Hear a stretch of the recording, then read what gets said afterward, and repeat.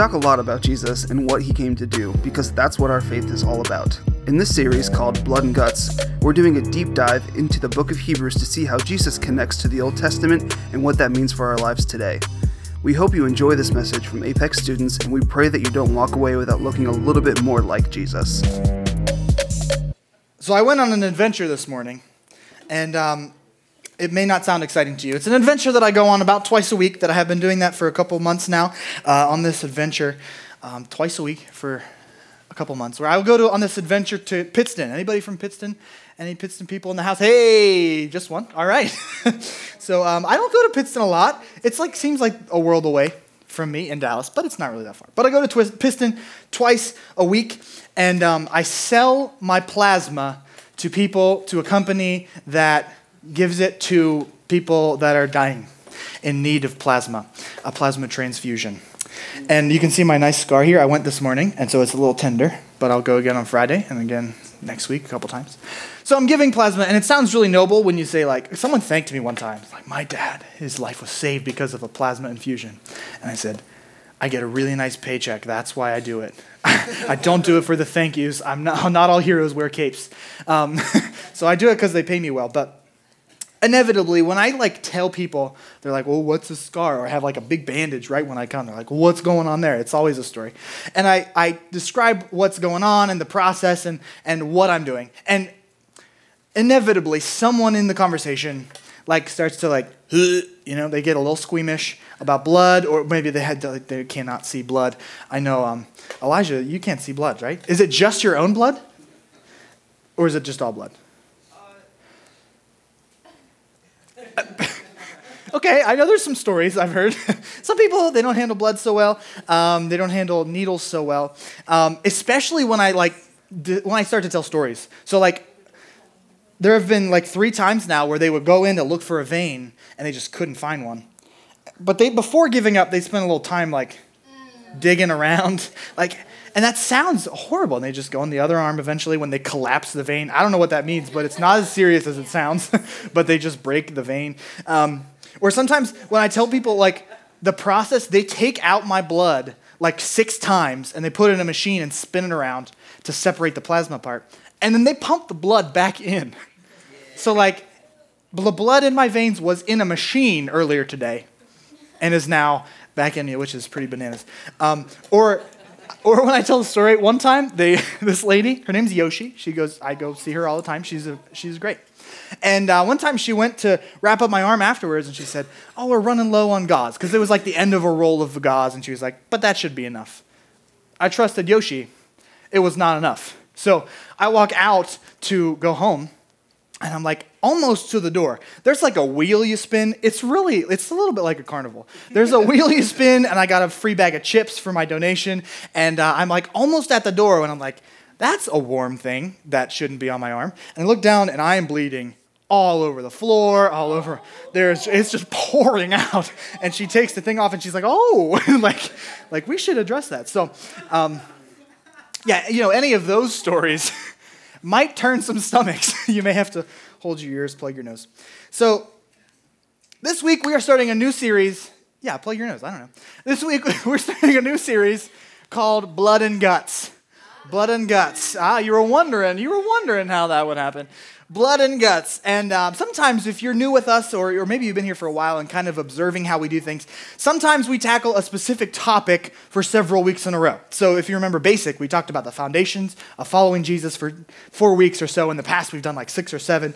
And sometimes each week we'll do an individual thing. For the past at least 3 weeks, that's kind of how it's been. It's been guest speakers and individual topics. Sometimes we will spend a whole series, a whole couple of weeks in a row, on a particular portion of the Bible. And that's what we are doing in this series, Blood and Guts. So Blood and Guts is a deep dive into the book of Hebrews. Hebrews, it's a really interesting read in the Bible.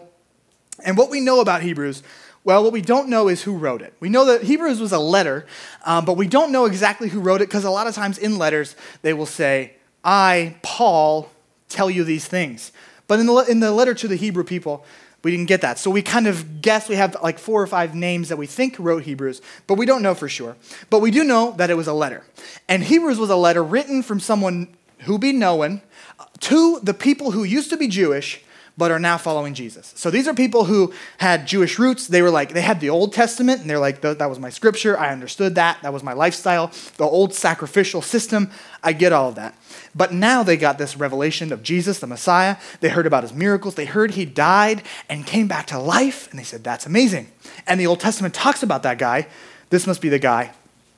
I'm going to follow that guy. So these people, these Jewish people, were having doubts about their faith. So they were having some doubts and trying to process Jesus and what they knew about the Old Testament, and trying to put all that together was confusing.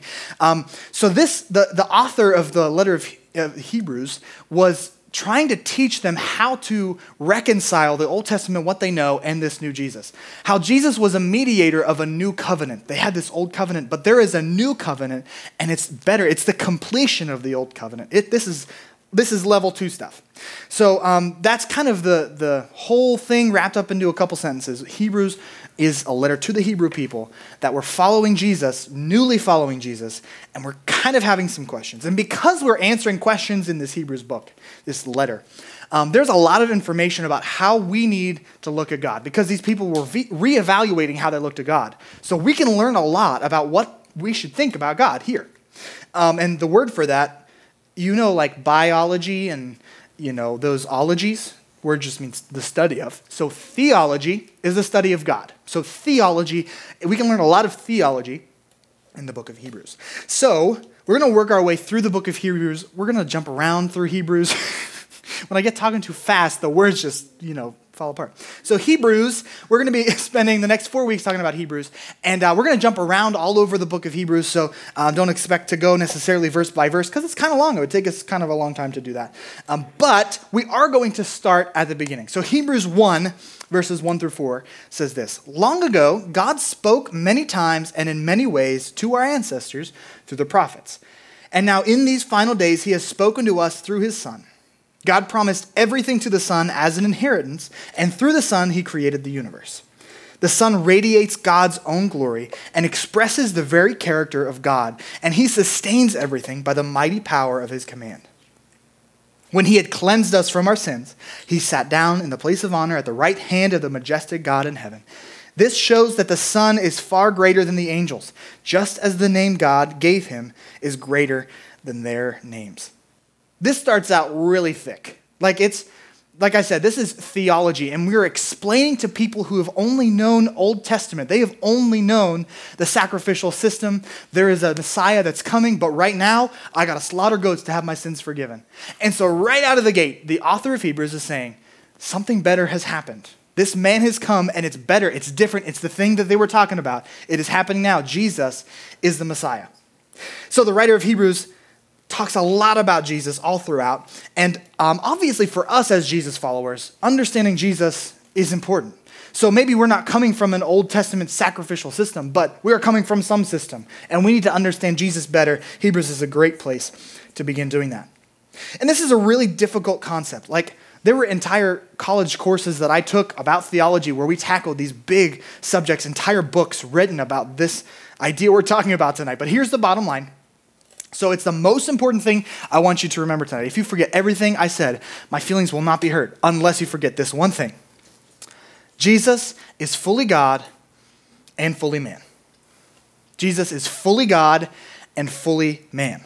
Now, your math teachers may have a problem with this because Jesus is 100% man and 100% God. He's not 50-50. And that is a problem in math class. But Jesus, he doesn't care. He is 100% God, 100% man. And that sounds impossible because it is impossible for you, but not for God. Jesus is 100% God and 100% man. He's got these two things, divinity and humanity. 100% God, 100% man.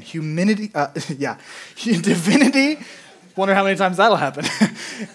Divinity and humanity. So let's start out with divinity. He is 100% God. His divinity is his 100% godness. So Jesus being God is really important to our faith. As we understand God, as we understand Jesus, if you don't believe Jesus is God, you are not a Christian in the way I define Christian and the way most people define Christians. And that is okay. You don't have to be a Christian to come here. But as we understand it, we believe that Jesus is God. And if you don't believe Jesus is God, but you do believe in Jesus, you do believe in the Bible, you are going to have an issue over and over again because the whole Bible talks about Jesus' divinity, Jesus as God. So for example, the Mormons believe that Jesus was only a son of God. He wasn't really divine. He was a son of many sons like him. The Muslims believe that Jesus was a prophet, like there are many other prophets. Lots of people, like modernly, believe that Jesus was a good man and a very wise teacher, but not God. These things are not what the Bible teaches. We believe that this amazing mystery of God, that he is 100% God, 100% man. We also believe that God is 3 in 1. Sometimes we have talked about this for a whole service. We've talked about this Trinity idea. And we believe that the Bible teaches from cover to cover that our God is 3 in 1. 3 and 1 at the same time. He's not like 3 within 1. He's like 3 and 1. Another problem for your math teachers. He is 3 and 1. So 3 distinct persons, the Father, the Son, and the Spirit, make up our one God. It's very confusing. Clear as mud, I'm sure. I don't fully understand it. The person next to you doesn't fully understand it. Pastor Ray doesn't fully understand it. Stephen Furtick, or your favorite celebrity pastor, does not understand it. We are not meant to understand it. And one way that I kind of process this is if I could fully understand God, why would I worship him? I fully understand this table, like things that I can get my mind around are not worth worshiping. One of the reasons I worship God is because he is bigger than me. He is more complex than me. I don't understand him, and that's one of the reasons I worship him. So, Jesus is fully God. His divinity, why is it important? Now catch this, because this is more stuff that's really thick, but it's really, really important as a Christ follower for me. Jesus has to be God, because if he were not God, his sacrifice on the cross wouldn't have mattered. We talk about Jesus' sacrifice on the cross about every week because it's very, very important. And if Jesus was not God, his sacrifice was just a man dying on a cross. But we believe that God died on a cross. He needed to be God because he needed to be God in order to live a perfect life. He needed to, you know what that's like because you've tried to live a perfect life.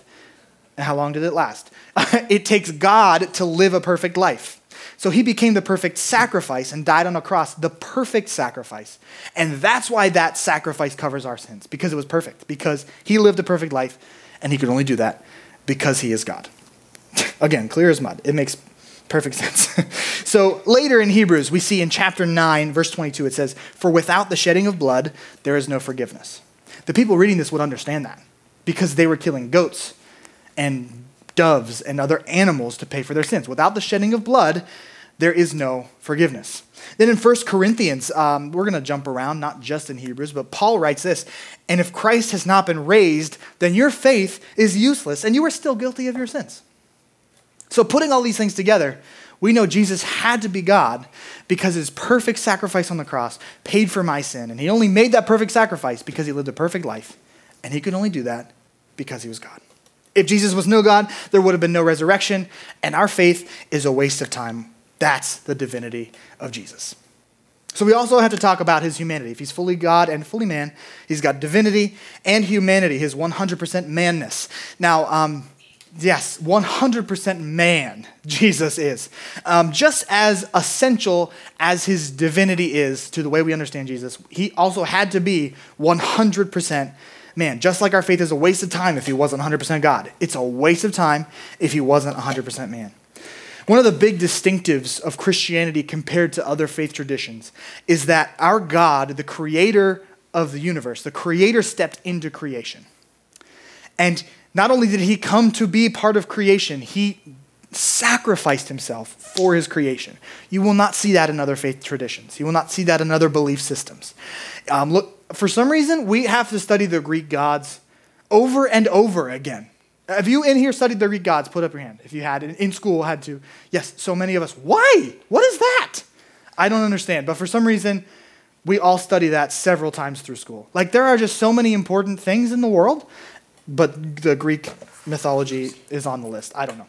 So the Greek gods, for instance, along with other belief systems like Buddhism, Hinduism, Islam, you have to be good. And also just like modern living, just this like current language that is just being like, it's not a religion, but it's what we call spirituality. People call spirituality. Just be good. Put good energy into the universe by doing good things, thinking good thoughts, being good. That is what so many belief systems are about. And again, you tried that once, and it didn't last very long because it's really hard and quite honestly impossible. We believe that you are not saved based on what you do. You are not saved or not based on how good you are. That's not how it works. Most other belief systems tell you to climb the mountain, right? So you got life, you got to do good things. You got to not tick off the gods. You got to do the right things. You got to climb this mountain. But Christianity was Jesus at the top of the mountain, stepping down off of the mountain and saying, it doesn't matter what you do, it's what I came to do that matters.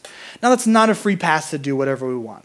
With real transformation in our lives, you're going to find that as you get closer to the one that stepped in your place, you're going to do things like he did.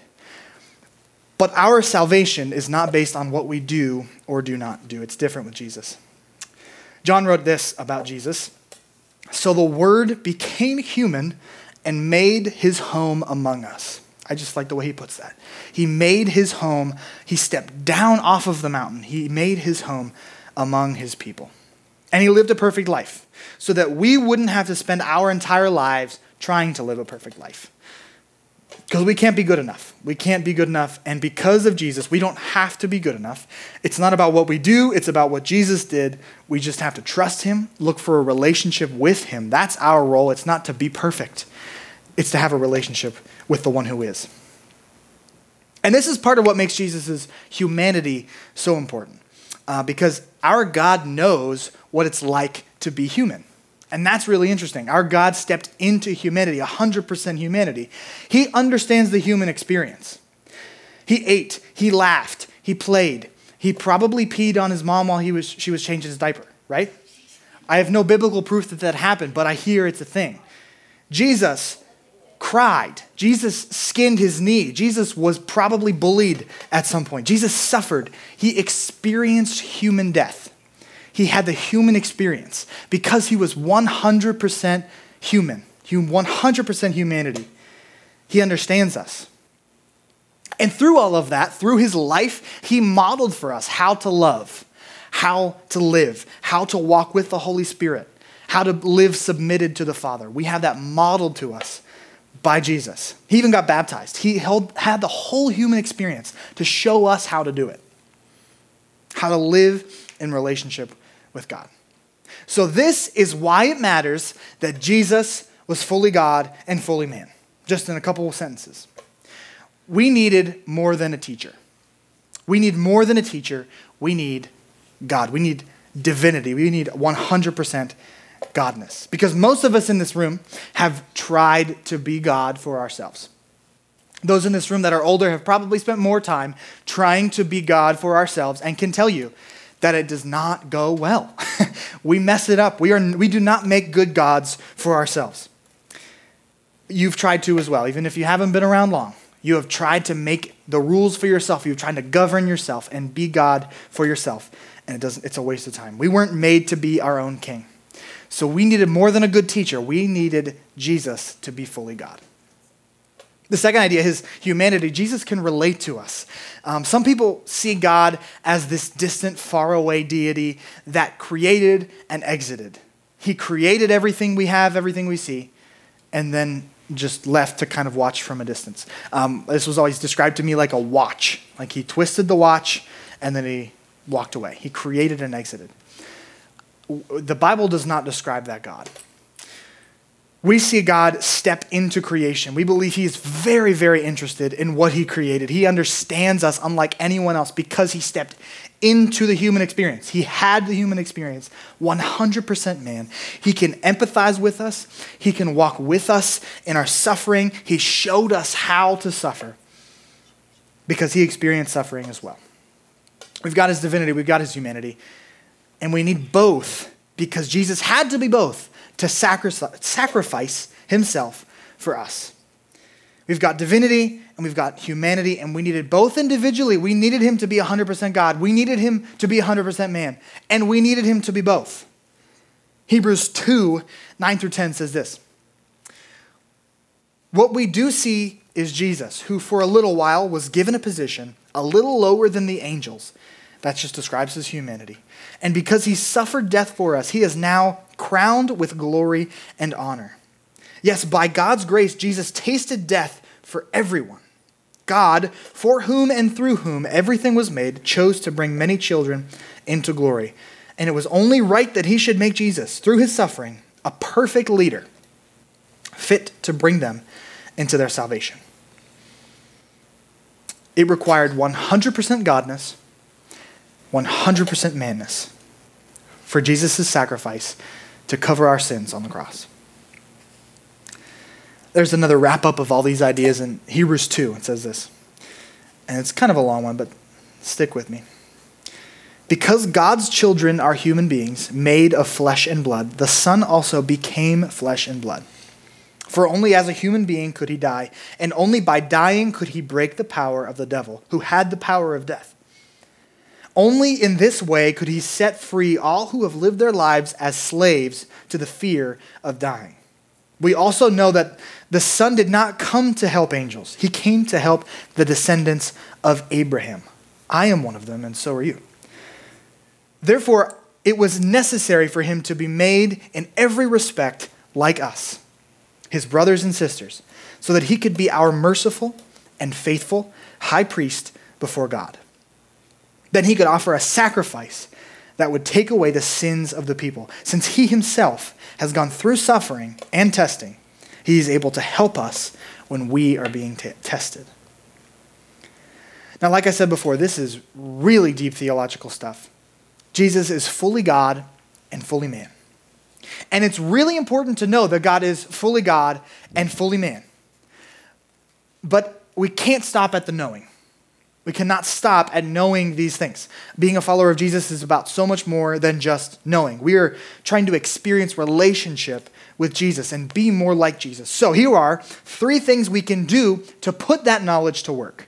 3 things that we should be doing in response to the knowledge that Jesus is fully God and fully man. And we'll be talking more about it in our small groups. And this is stuff that helps us get closer to Jesus and makes us more like Jesus. First, we can thank him. The stuff we've been talking about, Jesus coming and dying for us, this is a miracle. This is a beautiful, amazing act of humility that God did because he loves us. He stepped into creation, died on a cross, the human experience for me, so that I could be reunited with him. And it should move you when you think about that. It should make you feel something when you think about what Jesus did on the cross.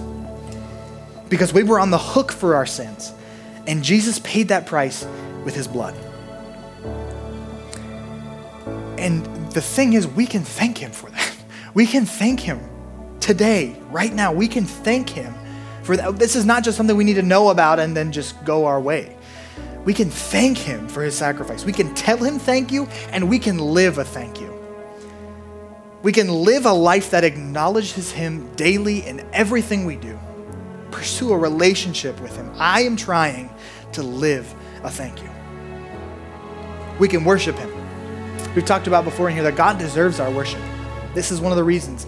God deserves our worship. And we can worship him with our words and with our songs, and we can worship him with our lives. We can let God lead us in our everyday lives, not just Sundays. Imagine letting God into your school week, into your friendships, into your family dynamics, into the choices you make every day. I'm trying to worship him with my life. You can approach him. Do you know anyone that's like, that you would describe as unapproachable? I'm thinking like particularly in my life, teachers or maybe a boss. It was like, I have really important questions to ask you. I'm going to fail if I do not ask these questions. But you have not invited me to talk to you. You do not carry yourself in a way that makes me want to have a discussion with you. I work really hard to be approachable. And our God is approachable. And throughout history, we have this pendulum swing back and forth of, he is the holy God that created the universe. You need to cover your face. You can't even look at him. To all the way to the other end of, he's my buddy, he's my friend, he's my daddy, and there's that. We have to find something in the middle where we understand reverence for God. We respect and fear God in the biblical sense of fear, but also understand that he's approachable. He's a God that loves us and cares about us, and he weeps when we weep because he understands suffering. Our God is approachable. He cared about you enough to step into creation, to die on a cross for you. And he cares that much, not just when he did that. He still cares that much about you. He cares and he wants us to approach him, to come close to him. Because Jesus' sacrifice on the cross repaired the relationship between God and man. It bridged the gap between God and man. And so no matter what you've done, when you approach Jesus, you are met with love and grace and mercy and hope. And you can approach him with your words, with your prayer, with your songs, and you can approach him in the way you live. I am trying to live a life approaching Jesus. Hebrews 4 says this about Jesus. This high priest of ours understands our weaknesses, for he faced all the same testings we do, yet he did not sin. So let us come boldly to the throne of our gracious God. There we will receive his mercy, and we will find grace to help us when we need it most. Jesus was fully God and fully man. And by knowing that we can respond by thanking him, by worshiping him, and by approaching him, because a relationship with Jesus will change your life. This is not about trying to climb a mountain. This is not about trying to be good. This is about having a relationship with God. And when you do that, it will change everything. Jesus, thank you so much for this word that you have given us to help us understand you better. Help us to see the Bible that way every time. Not as this the reason I can't go have fun. Not as this thing that old people hold over my head. Help us to see your word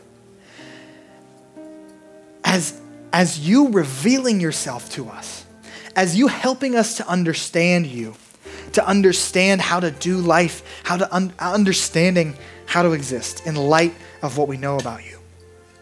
So God, tonight I pray that you help us to thank you because of your sacrifice, to worship you because you are so good to us then and now, and to approach you because you want us to be closer.